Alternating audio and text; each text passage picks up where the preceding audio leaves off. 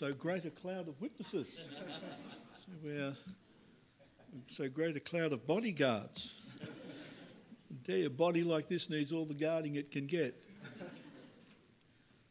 Oh, that's a microphone. I thought you wanted me to straighten my tie.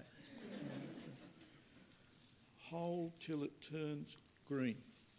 Well, good morning, everybody. It's a blessing to be here with you this morning. We've been enjoying a great time around the Word with missionary Wayne Sheemish and the folk over at Faith Baptist at Regents Park. Thank you for praying for our outreach this weekend. And it's a great joy to be with you here this morning at Southland. I enjoyed the opportunity to share in the Word this morning with I guess it's the youth and young adults or the teens and in-betweens and whatever else there were. And I'm envious of the primaries and the high schoolers who have 5 and 10 friends. If you ever get a friend, let me know what it's like. But I'm thankful I have a friend that sticks closer than a brother. And it is sufficient, I can assure you. But if you take your Bible this morning and open to the book of Galatians and chapter 5.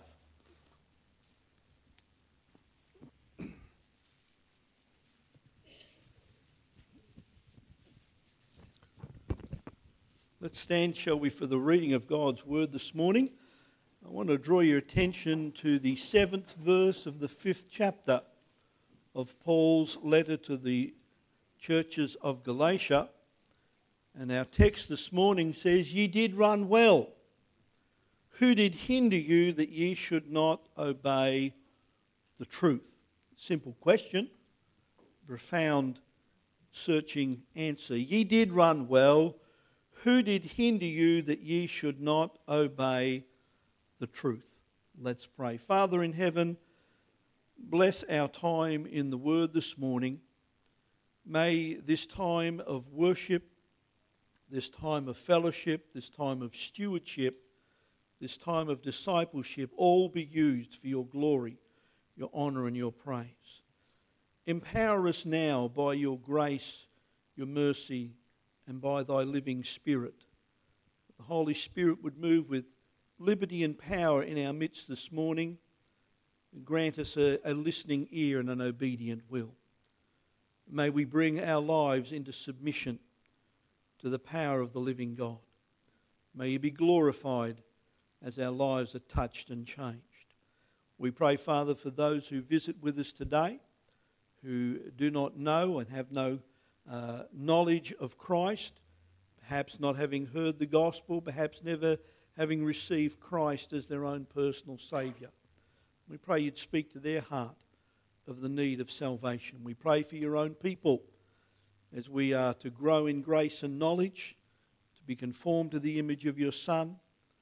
Much change, much growth, much pruning, much watering and weeding is needed in our lives to become more like your Son. And we pray that you would continue to do that work in our lives today through our time in the Word. We thank you, Father. We're thankful for those who pray with us and pray for us. And we ask your blessing upon us now in Jesus' name with thanksgiving. Amen. Please be seated.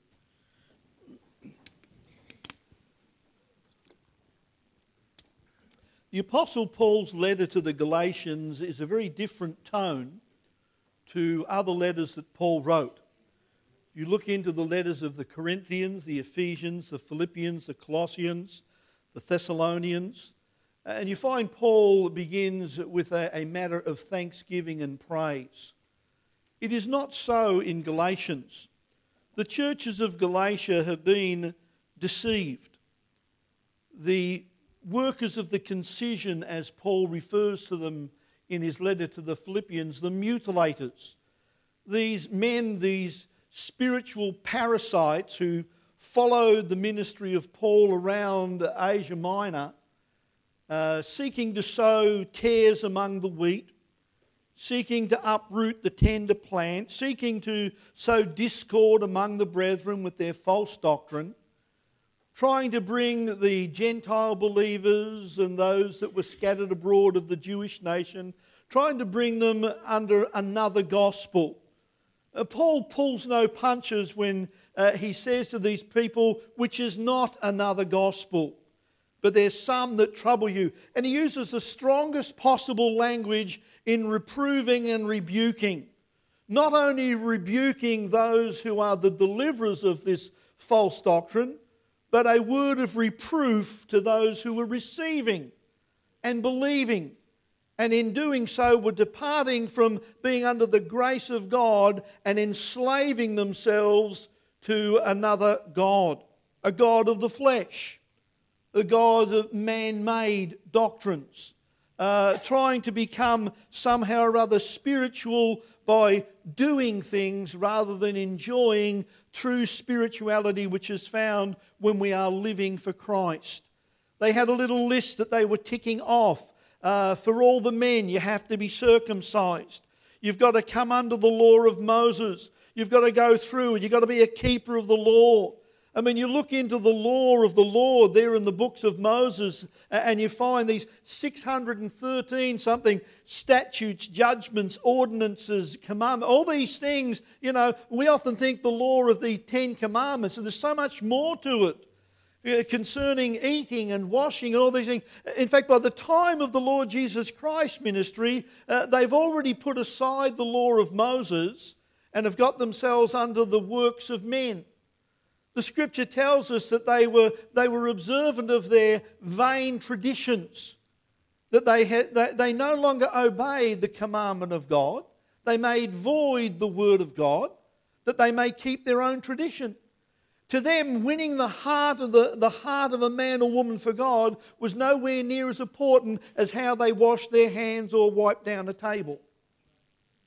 And Jesus rebuked it sharply in Mark chapter 7. He said, having made the word of God of none effect by your traditions. They have supplanted, they've overridden the authority of God with the authority of men and enslaved men. And this was a great debate that we found that was dealt with in Acts chapter 15, when the council came together to discuss where do the Gentiles fit with the law. And of course the response of Peter and James and John and the men was, well, we didn't keep the law. We weren't justified by the law. We didn't find mercy from God in the keeping of the law. We found it in Christ. We got it in the gospel. And we got in the gospel of Christ, we got all God wanted us to have as far as salvation and justification is concerned, and there is nothing more to get. But then these men have come round, and you see them, they're sniffing around like rats at a rubbish bin, sniffing around like some vermin at the back of a cheap fast food place. And they're sniffing around and they're trying to bring their diseased doctrine to pollute the souls and the spirits of men.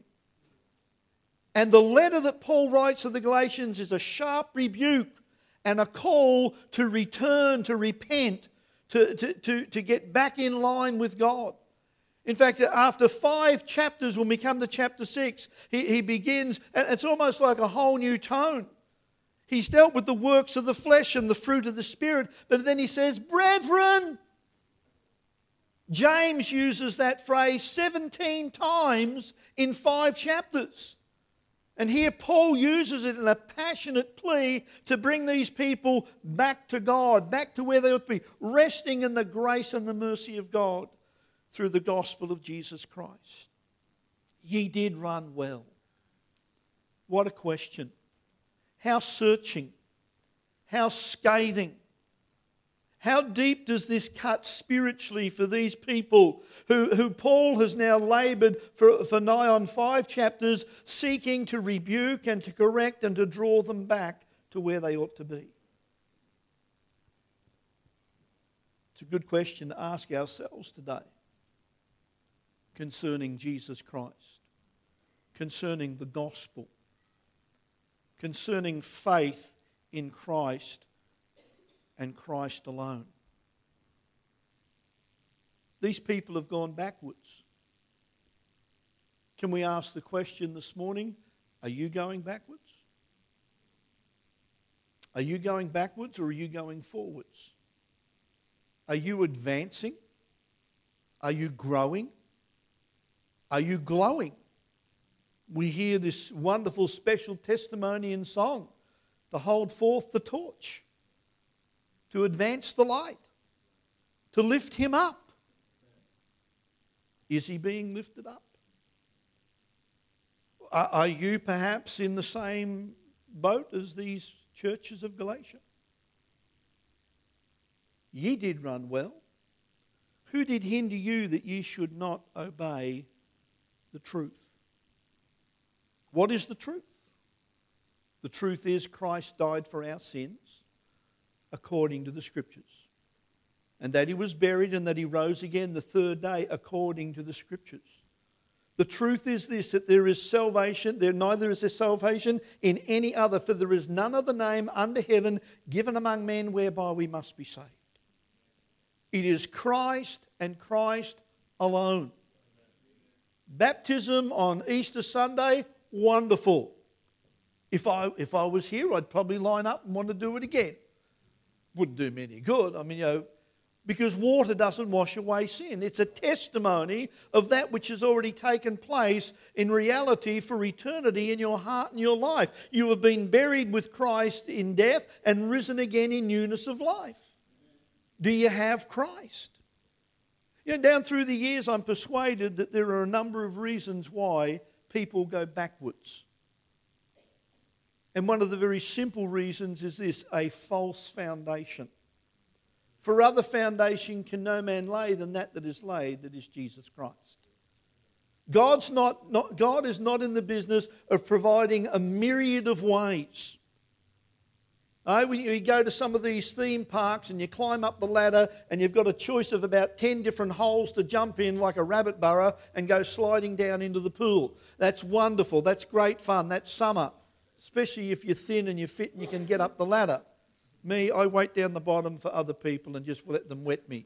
Splash me. That works fine. It's great. What's your foundation this morning? Are you trusting Jesus Christ? Have you come as a lost, guilty, hell-deserving sinner and trusted Jesus Christ, the Son of God, as your Saviour? There are vacant seats here this morning where people once sat. They came for a time. They stayed for a season. But as they sat under the sound of the Word of God, as they sat and they stood and they sang songs of worship and praise and listened to testimonies of the grace and the goodness of God working in the lives of people, as they've heard these things and they've seen these things, rather than encourage and strengthen their heart, it has constantly gnawed away at them and grieved them to the point where they couldn't stand to be here any longer. They couldn't stay. 1 John in chapter 2 tells us why some go back, and it is these of whom I speak now. In 1 John in chapter 2, and in verse 18, John says, "Little children, it is the last time. And as you have heard that Antichrist shall come, even now there are many Antichrists, whereby we know that it is the last time." See verse 19, they went out from us. You can't go out from unless you're in.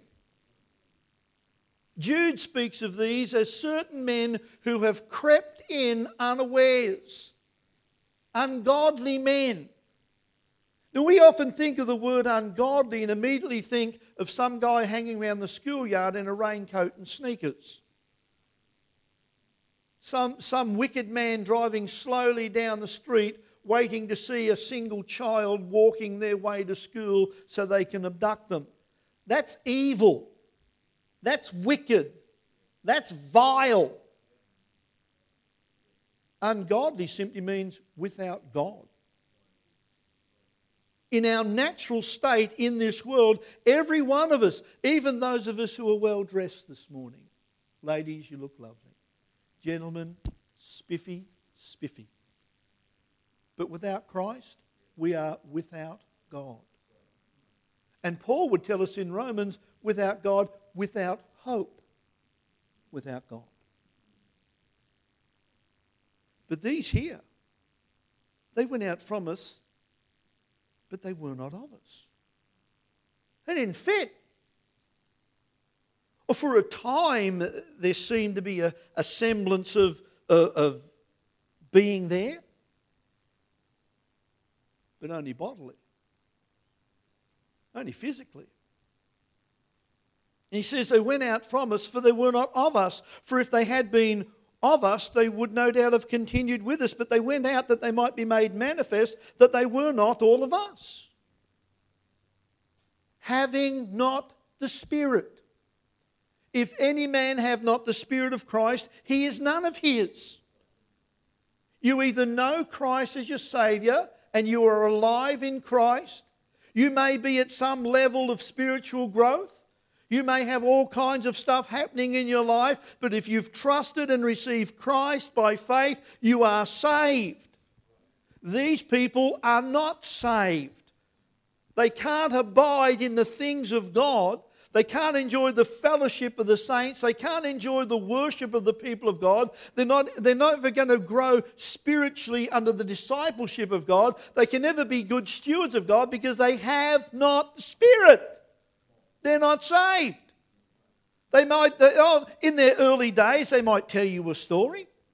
They might give you the impressions that, yes, they've got it, but inside, they've had some emotional experience. They've had someone who has talked them into it. I've spent time with people like that. I remember sitting down with a very bitter, angry man who was a farmer. He didn't want to have anything to do with God, Jesus, church, or anything anymore. Why? I remember saying to him, what's happening here? Why is this? And he said, let me tell you. I had a man came to my farm when we were going through a very difficult time. And as he shared with me and told me about God and told me about Jesus, he said to me, if you give your heart to Jesus, you won't have problems like this again. Whoa. As soon as he opened his mouth and told me that, I can see where this is going pear-shaped real quick. He said, and he helped me. I was able to access some money that I didn't previously have access to. He said, I got this money out of a life insurance thing that I had. He said, and I pulled all that money back in. He said, and 2 years later, I had this huge crop of a couple of 100 acres of watermelons. And this is going to save my bacon. This is going to pay off my house, my cars, my bills, every debt. This is going to set me up for life. Praise God. And then Mosaic got into the crop. I never plucked a single melon. I lost everything. And now I'm living with my family in a dirty old lean-to thrown together of sheets of old corrugated iron and dirty old mattresses on the floor. And that's not what I signed up for, he said. That's not what they promised me when I came to Jesus. What can you tell him? Say, my friend, you were sold goods under a false pretense. Yea, all that will live godly in Christ Jesus shall suffer persecution. Paul explained to the Philippians, for unto you it is given on the behalf of Christ, not only to believe on him, but also to suffer for his sake, having the same conflict, he said in chapter 1, verse 29 of Philippians, having the same conflict which you saw in me, and now here to be in me. Paul said, you saw me suffer not for wrong, but for right. The Thessalonians understood they suffered now the same things of their own countrymen. All through the New Testament, all through the Old Testament, we see suffering for the glory of the Lord. But there are people who have some experience and they think that that will shield them eternally from any problems. A false foundation. What is your foundation this morning? Is it Christ? Is it the promise of a friend? Was it some snake oil salesman who came with all kinds of promises in your ear? Are you the fruit of a notch of somebody's slick talk on a doorstep?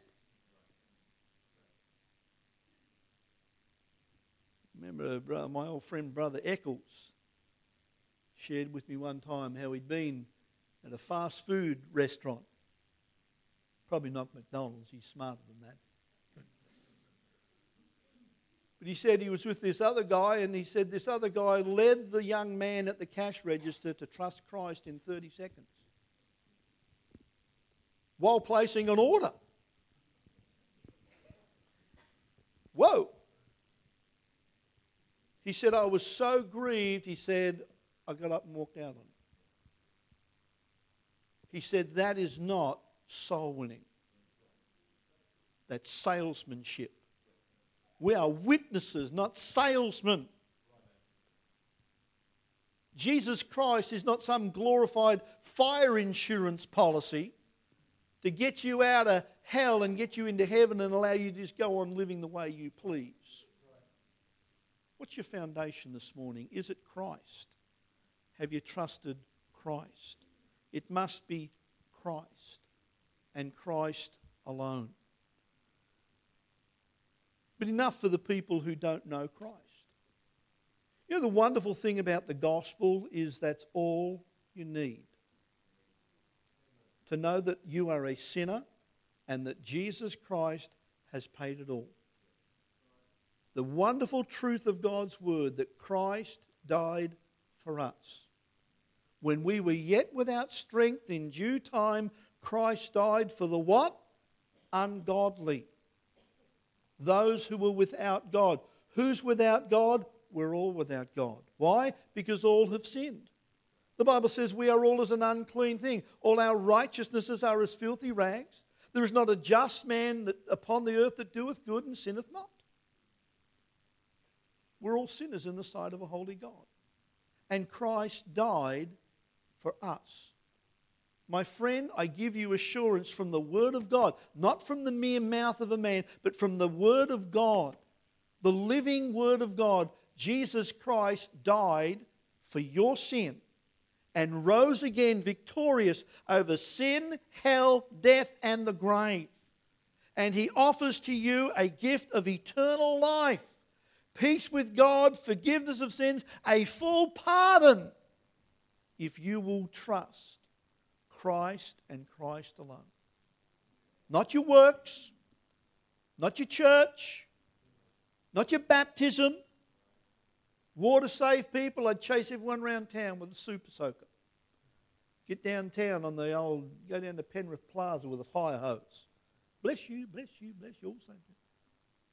Washed in the blood, in whom we have redemption through His blood, even the forgiveness of sins, according to the riches of His grace.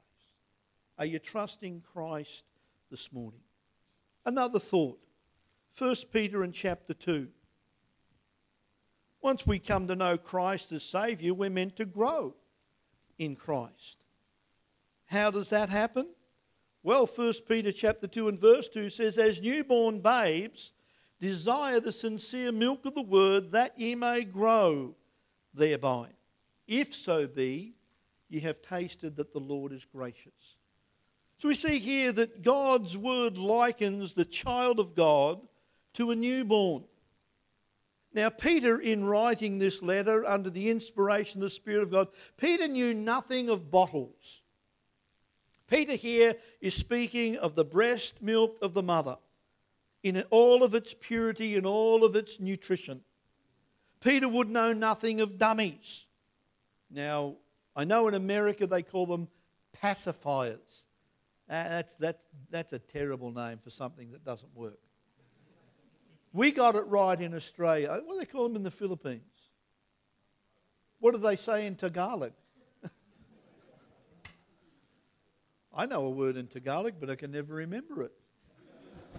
I usually end up speaking Chinese or some other language. But we call them dummies. I don't know if that's because they're named after the guy who invented them or the people who use them. All I know is I've now had 4 children and 7 grandchildren, and they don't work. See, something that works is meant to finish the job. Something that shuts a kid up for 20 minutes is not doing the job because it's not feeding them. You know, we have so many supplements available to us today through all forms of media that we have this idea that we don't need the Word of God anymore. But the Scripture makes it abundantly clear. Faith cometh by hearing, and hearing by the Word of God. That man is born again, not of corruptible seed, but by the Word of God, which liveth and abideth forever. Jesus tells us, and he meant every word of it, that man shall not live by bread alone, but by every word that proceedeth out of the mouth of God. And this is it, the Word of God. You know why some people are going backwards? They're not feeding. They're not feeding. We've had our 6-week-old granddaughter in hospital, in and out of hospital with breathing problems. But the breathing problems has left to sleeping problems, and it left to feeding problems. And this tiny little bambino, you know, you see, what does she need? She needs to be fed. I look around churches and you know, if there's one thing we can say about our independent Baptist churches, our Bible-believing Baptist churches, is we do not come behind when it comes to being fed from the Word of God. We are challenged, well-fed people in the Word. We ought to know the Word of God. But once a week? Seriously? Seriously? Folks, if many of us here, if we were to eat physically the way we eat spiritually, we'd be carried in on a stretcher. We'd be in chairs with wheels. We'd be hooked up to a drip somewhere, hopefully with coffee or something in it, but we would be so weak, so anemic.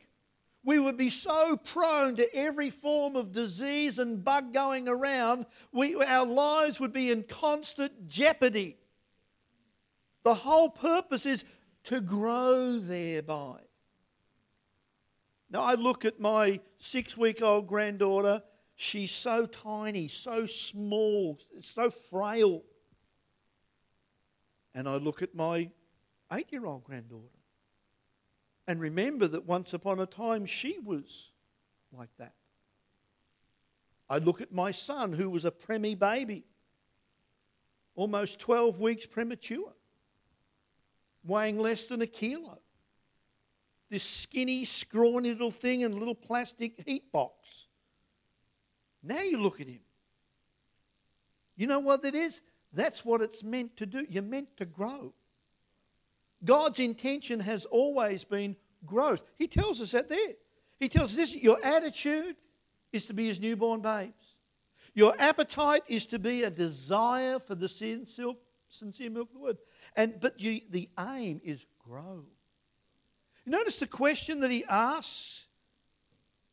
He posed this almost with, if so be you've tasted that the Lord is gracious. If you have tasted of the grace of God, God says you will have a hunger like a newborn babe for the Word of God. I think back to my early Christian years, I could not get enough of the Word of God. I had a job where I could sit and read sometimes for the whole 8-hour shift, just read my Bible. And I was loving every moment of it. Oh, I had loads of questions, and I went to my pastor and I bombarded him with questions. I didn't realize, you know what was happening? I was growing. I was growing. I told folks, as a young Christian, still working in the coal mine, we're on a breakdown, a shutdown, and all the men gather upstairs in this little steel box that we call a crib room. And there's an urn there, and there's a pie warmer and a sink, and there's a little bathroom in the corner. You go and wash hands, everything. And all the men gather there while the engineers come and fix whatever they're supposed to fix.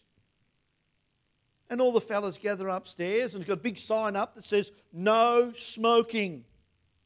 In the middle of the coal mine. And what does everyone do? Cigarette, cigarette, cigarette, cigarette. Now, before I was saved, I was the first one to pull out the fags. Yes, hack, yes, hack, yes, hack. But now I'm a Christian. I've been saved about 2 months. I remember this well.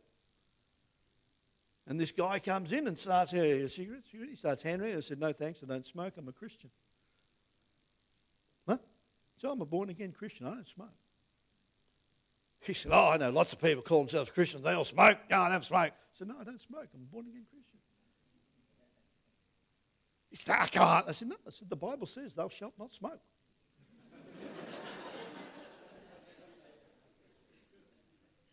He said, "It doesn't say that."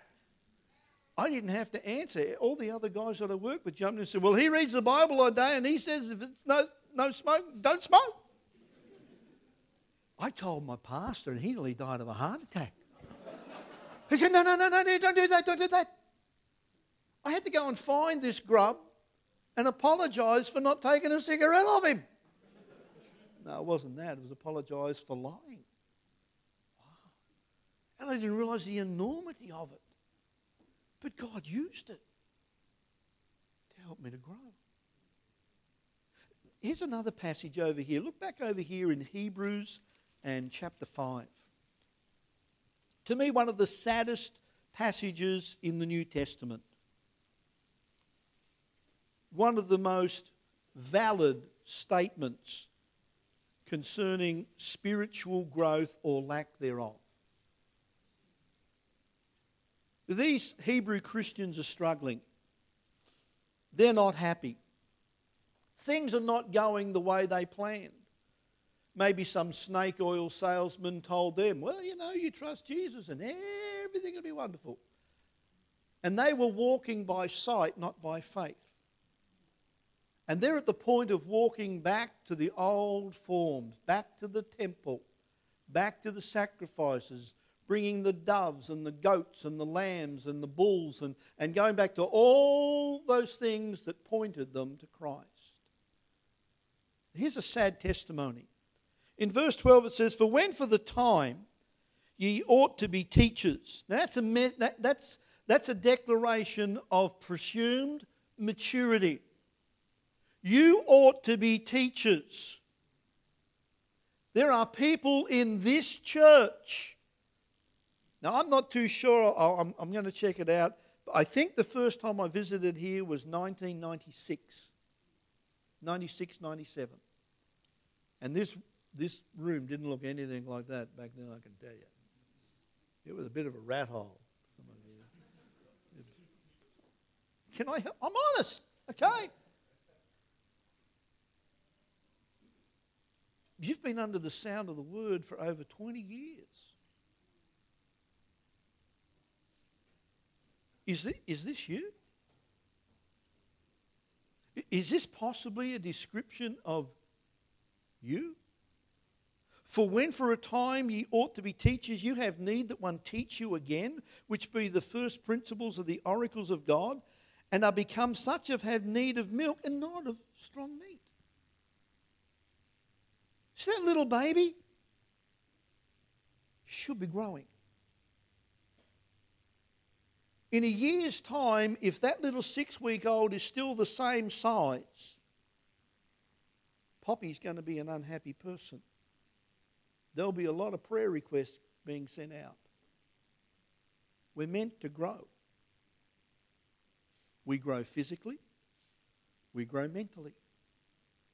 4 of our grandchildren are 2 years old. Thankfully, they're not all under one roof. Because when they are all under one roof, it's like the Moscow Circus is in my house. Send in the clowns. I mean, these kids, it's wild. I love it. I wind them up, fill them up with red cordial and raspberries and snakes alive and then give them back. Good night, everybody. Vengeance served cold. I love it. But you're meant to be growing. And you're meant to be teaching. And you're under the sound of the Word of God. And you know all these things, but you're not exercising them. See what he says here? Everyone that useth milk is unskillful in the word of righteousness. For he is a babe. Do you get my point? There's nothing wrong with being a baby when you're a baby. Grow up. The Scripture tells us that we henceforth be no more children, tossed to and fro and driven about by every wind of doctrine and the sleight of men and cunning craftiness whereby they lay in wait to deceive. We're meant to grow spiritually. We're meant to grow intellectually. We're meant to grow in our capability to be able to discern that which is right and that which is wrong. Just like when you come with your little children, you have to teach them, no, don't touch, no, smack hand. We're not allowed to smack hands anymore. I got news. I tell all my kids, at Poppy's house, we do old school. We pop kids on the britches and we put them over knees and we smack hands. And I'm not talking chippy slap. I'm not talking little, don't you do that now. You touch my coffee cup, you're under sentence of death. Do not do this thing. You are too young to die. Nothing wrong with being a baby if you're a baby. But Sunday morning, pastor gets up to preach. He wants to crack open the Barbie. He wants to open the Bain Marie and we're going to do some pork chops and lamb chops and snags and T-bones and drumsticks and chicken breasts and... You know what most churches get? Handing out the bottles, folks. It's nursery time. Grow up. What a tragedy. These people, strong meat, belong to them that are of full age. It's not talking about being in your 60s. It's talking about a level of maturity that you're growing in Christ.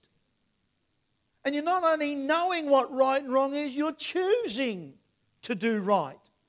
And you're choosing to live right. And we're not even having to talk about people in their 20s and 30s. Many of you here, of you children and you teens, you know what right and wrong is already.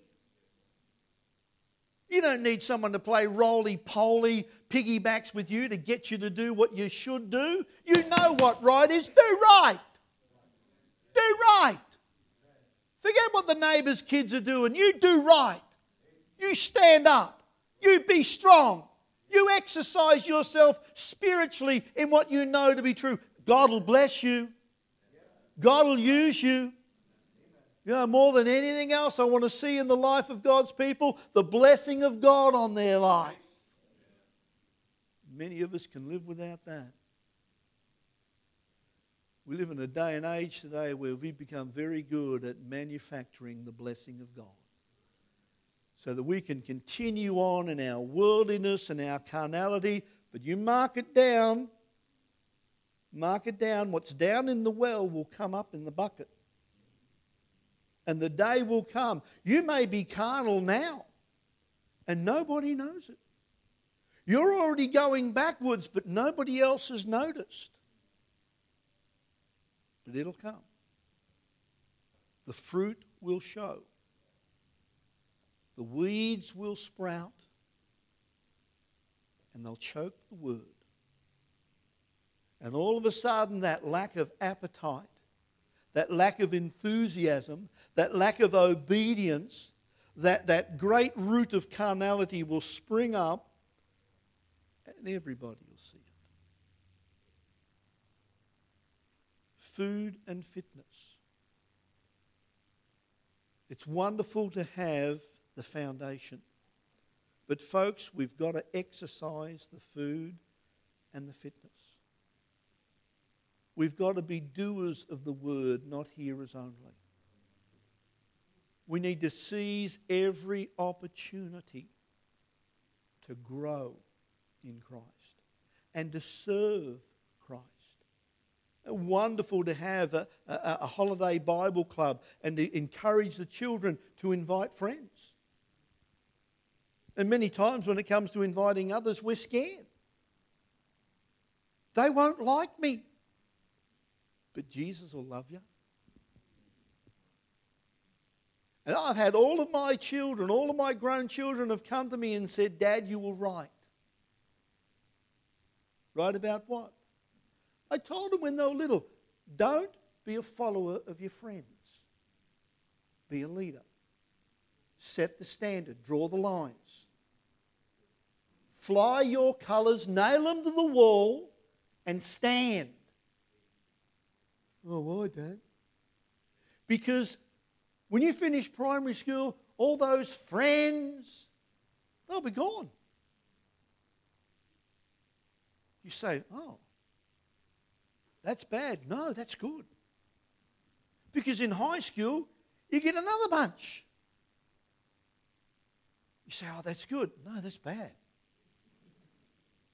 Because they're even worse than the 6 to 12-year-olds. Now we're doing the 13 to 18-year-olds. And they've got their little puppy eyes open. And their little tails are wagging. And they've got their snoot down in the trough of the world. And they want more. And they want you to come and fill your life with the pig swill that they're feasting on. And come follow the crowd and join the pack. And be another lemming jumping off the cliff.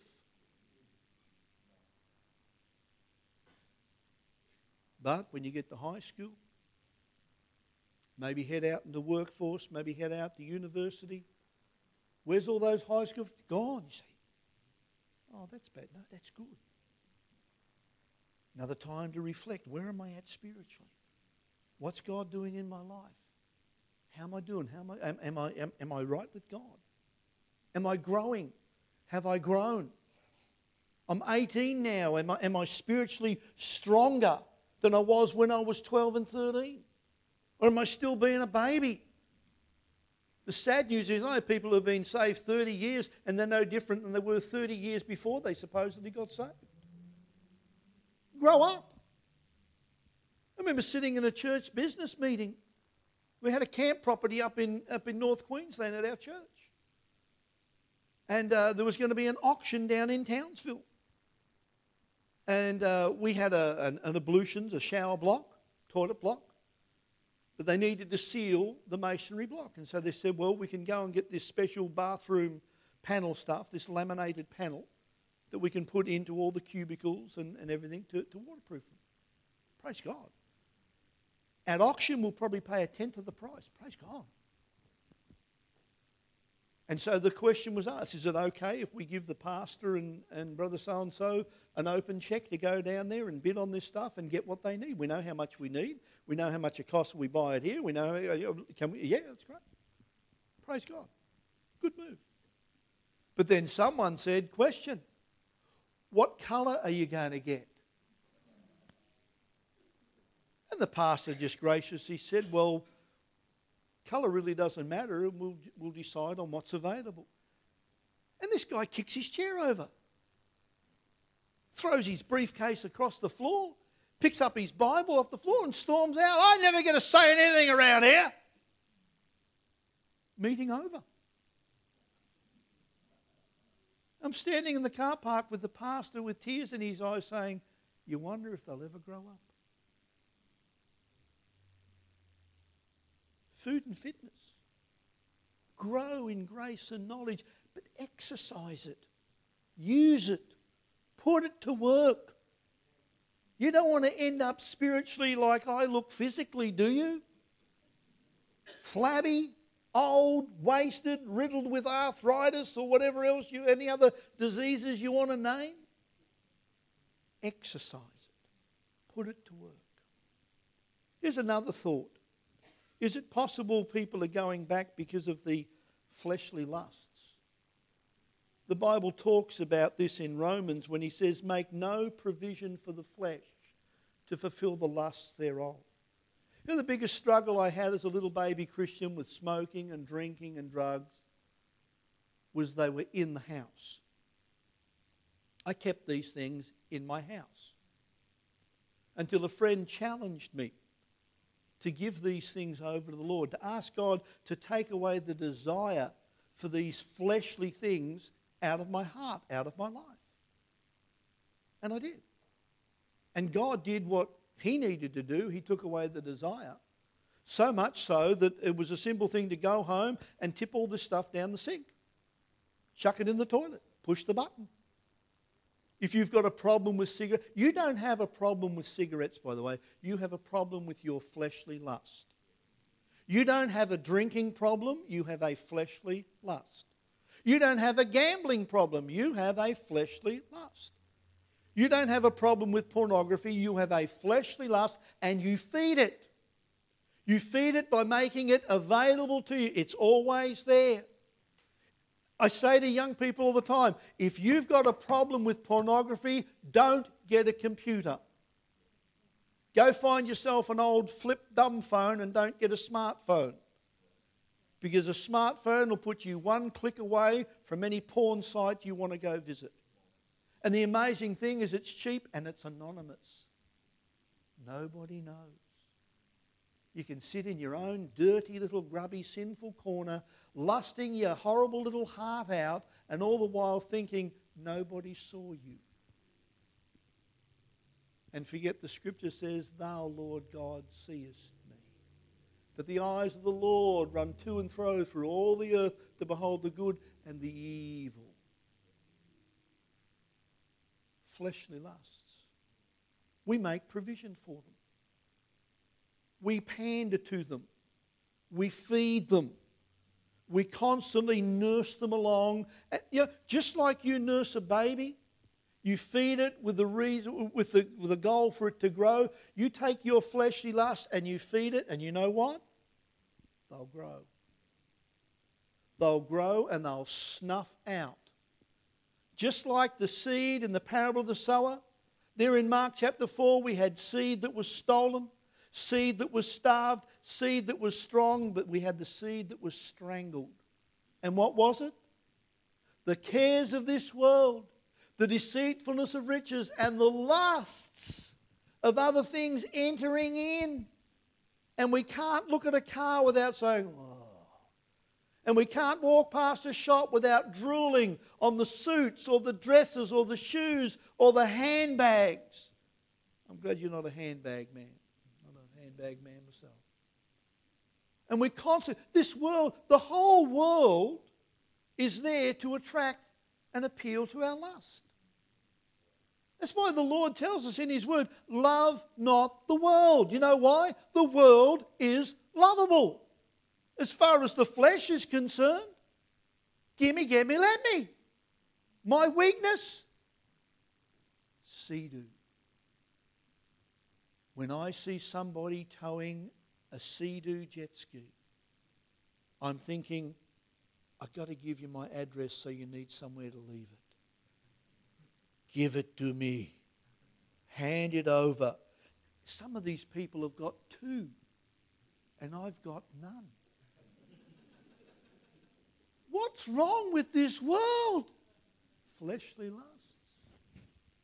We've all got them. We've all got things. It might be a TV show. You know, there's some people that'll skip out on a church meeting because that show's on. Or they've got some other thing they have to do. What is wrong with this? You know, I don't mind cricket. Most of you probably don't know what cricket is, I suppose.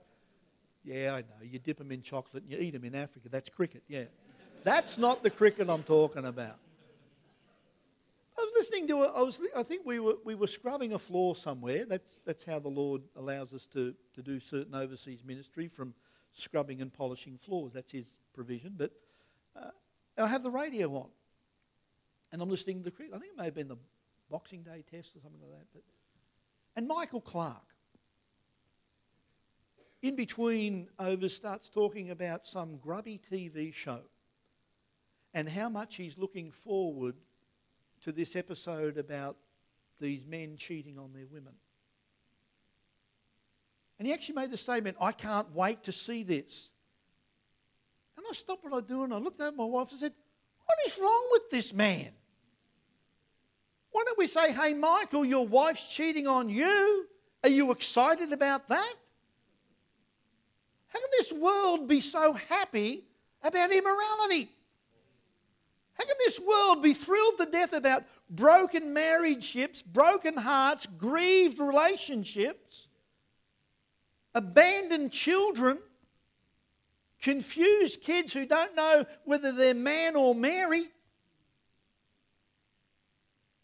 And we're seeing a generation being put one foot on a banana skin and the other one in the grave, skidding down to hell, and they're excited about it.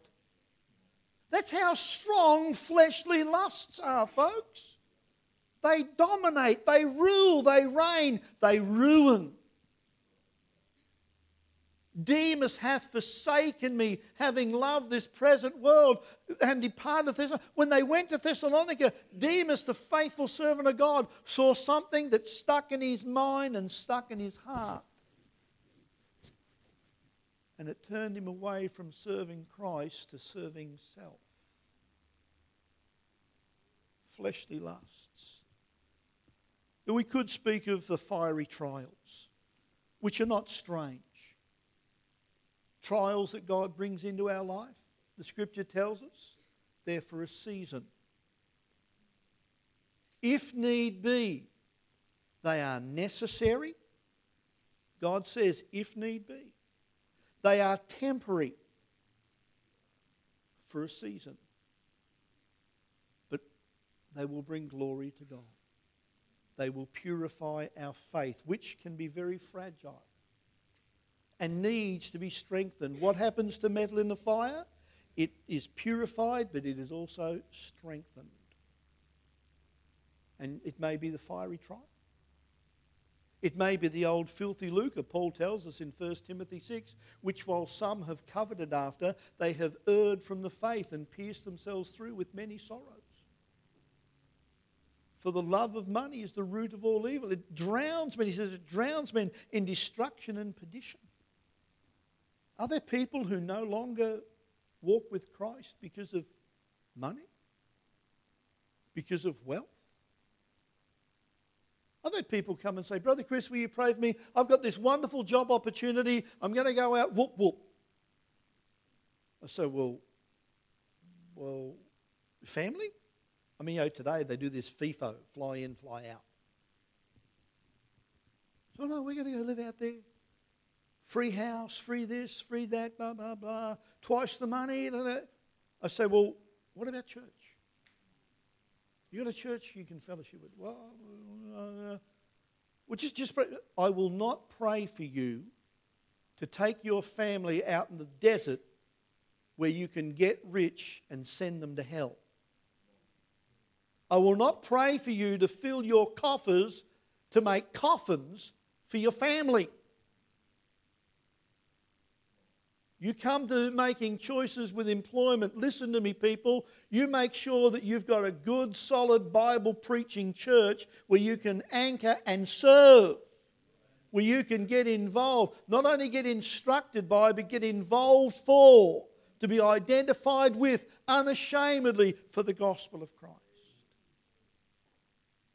Because you mark it down. If you don't, you're going back.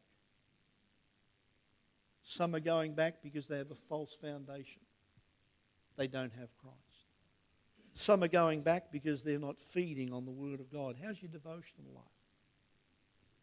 How's your daily walk with the Lord? How's your prayer life?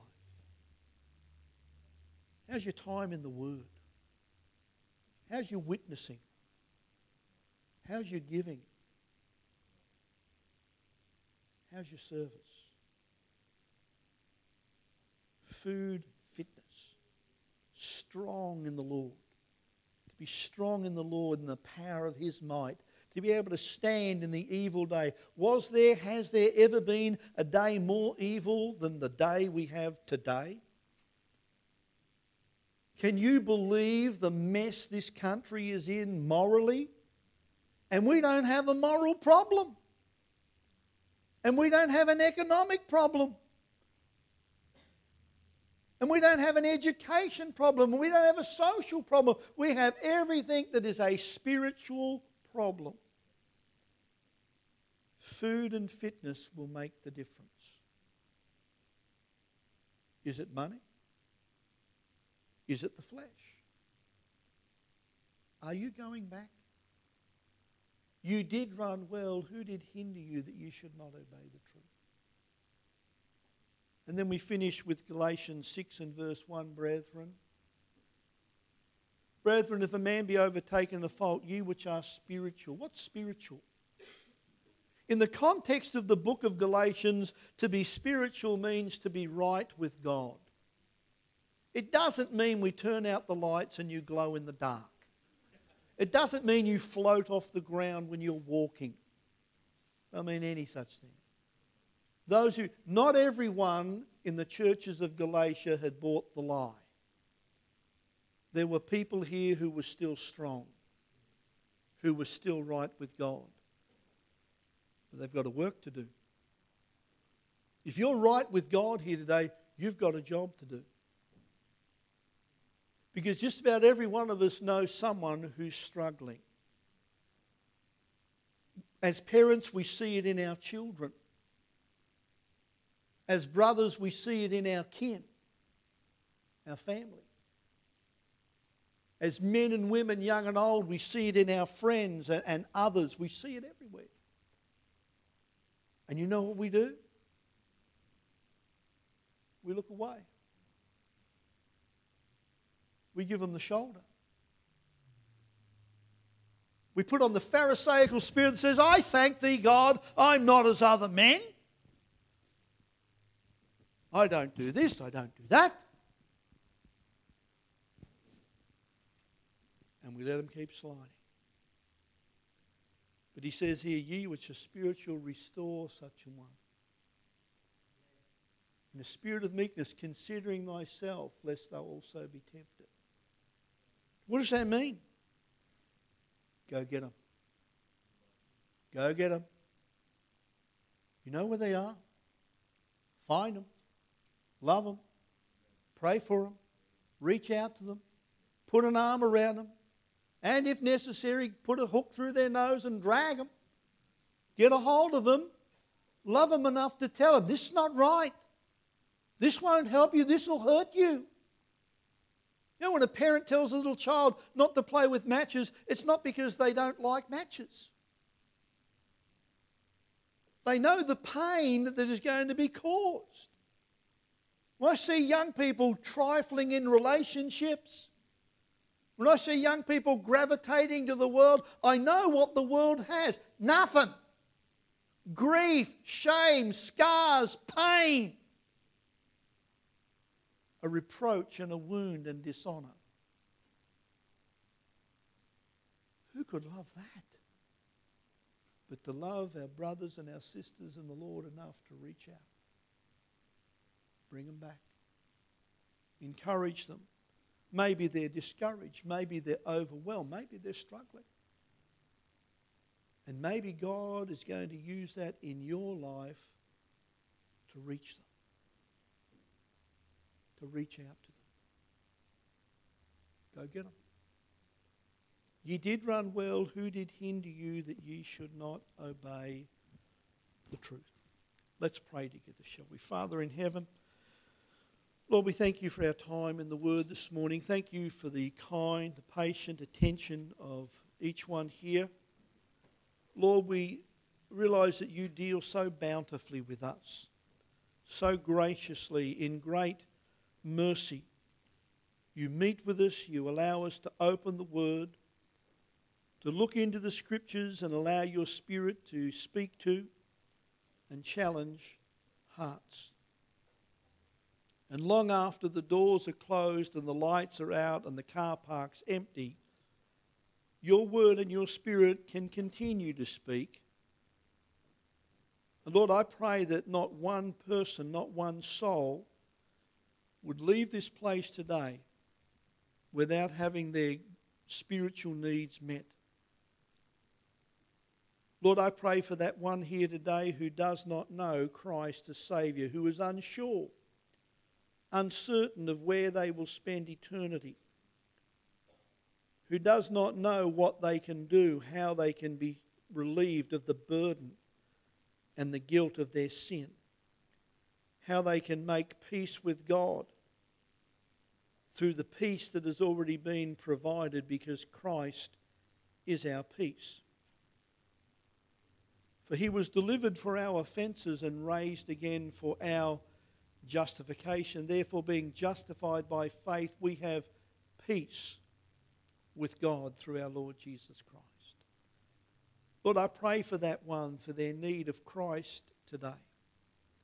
I pray for that one who's struggling, unsure and uncertain, and needs a word from the Word of God to give them that security of knowing that it's settled, that it's fixed, that it's finished, and that they can put their doubts and fears behind them and go on and grow in Christ and hold forth the word of life for your glory and for your praise. And Lord, we pray for those of your children here who may be struggling.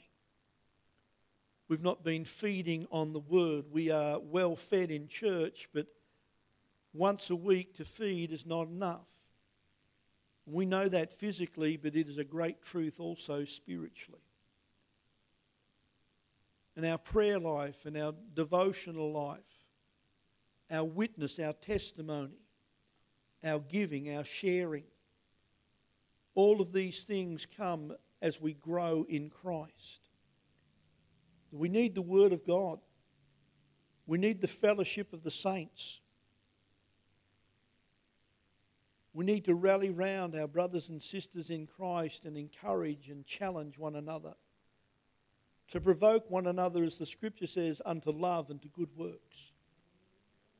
And so we ask that you help us. Encourage us this morning to get help, to seek help, and know that you will be sufficient for every need. Oh Lord, for that one here who's struggling, feeling overwhelmed, totally swamped by sin, wrong choices, wrong affections, wrong desires, wrong ambitions, wrong choices that have been made, and already we've made choices that are bearing terrible, terrible fruit in our lives. The world would persuade us that we just hang in there, stick with it. She'll be right, mate. It'll all come good, and it will never be good because it's sin. And it needs to be confessed and it needs to be forsaken. And we thank you that we can see our sin washed in the blood of Christ to be forgiven. Oh Lord, I pray that you'd speak to hearts this morning in these few quiet moments and be glorified in our obedience to the Spirit of God as you would speak. With our heads bowed, can I ask you this morning, my friend, as a Christian, you would say this morning, Brother Chris, would you pray for me? God's speaking to my heart and I am struggling. I'm not where I ought to be spiritually and I know it. And if I keep going this way, it won't be long and everybody will know it because I am seriously struggling. Choices I've made, areas where I've exercised wrong desires, and I need help. The first step for help is forgiveness. If we confess our sin, He's faithful and just to forgive us our sin, to cleanse us from all unrighteousness. Praise God, you may have been straying for weeks or months or even years, but I thank God it doesn't take long to get back with God, to get right with God. And I challenge you, I encourage you, do that. But get help. Someone to talk to, someone to pray with. Seek counsel. Build an accountability with someone to pray with you, to share with you, to stand by you, strengthen you. Say, Brother Chris, would you pray for me this morning?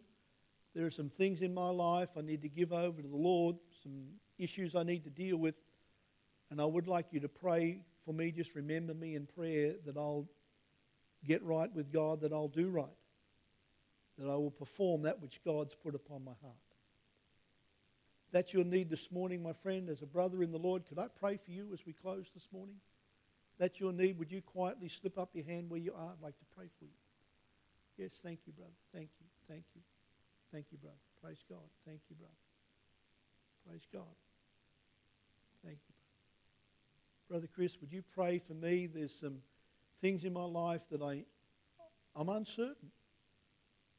I need to get some direction from God, and maybe the problem is you've not been seeking Him with a whole heart because you've not been feeding on the Word. And a dusty Bible makes poor vision. Poor vision. This book will keep you from sin, or sin will keep you from this book. So, Brother Chris, would you pray for me? I need to put my strength in the Lord. I need God to empower me. I've got things that I need to do for God. People He's put on my heart I need to share the gospel with. I cannot do this in my own strength. Praise God for that. But you can do it in His. So, Brother Chris, would you pray for me this morning in my walk with the Lord and my witness for Him? Would you please pray for me? Yes, thank you, sister. Thank you, brother. Praise God. Praise God. Some of you children, you young people, are going to go out and invite some friends. You can't do that in the power of flesh. You can't do that in your own strength. You need to ask God, Lord, you help me. Give me boldness. Give me courage. He will never leave you. He won't forsake you. Unlike worldly friends that can hang you out to dry, He will not. Perhaps there's one person here this morning who'd say, Preacher, I am that one that does not know where I will spend eternity. I am that one who does not know that I know Christ. And I want to know. I want to know that I am a child of God. I want to know that I know Christ. And you can know. On the authority of God's Word, the Bible, you can know. And so I would ask you, if you are that one that does not know Christ or is unsure where you're going to spend eternity, not sure that you're a Christian, not sure that you're saved, I would like to pray for you, my friend, before we close in prayer this morning. If that's your need, would you slip up your hand before we close in prayer? I'd like to pray for you. Anyone at all. Preacher, would you pray for me, please? Brother Chris, would you pray for me this morning for this need of assurance, this need of salvation? Would you please pray for me?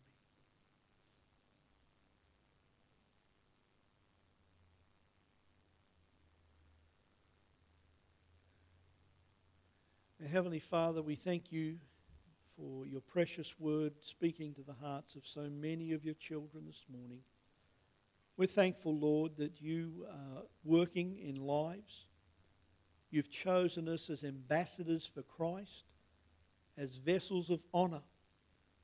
And even if our service for you were to appear to be but a drink offering that is poured out upon the sacrifice of others, we're thankful we can live for you and serve you. Lord, help these who have asked for prayer this morning. They would seek your face and that they would seek help. Lord, help us not to be pretentious that everything's okay if we know in our own heart it is not so. Have your will and your way with each one. For these who have asked for prayer, Lord, bless them, encourage them, strengthen them, meet them at their point of need. Show yourself sufficient as you indeed are. Deal graciously with them. Help, for vain is the help of man. We'll give you the praise and the thanks for that which you do in Christ's name. Amen.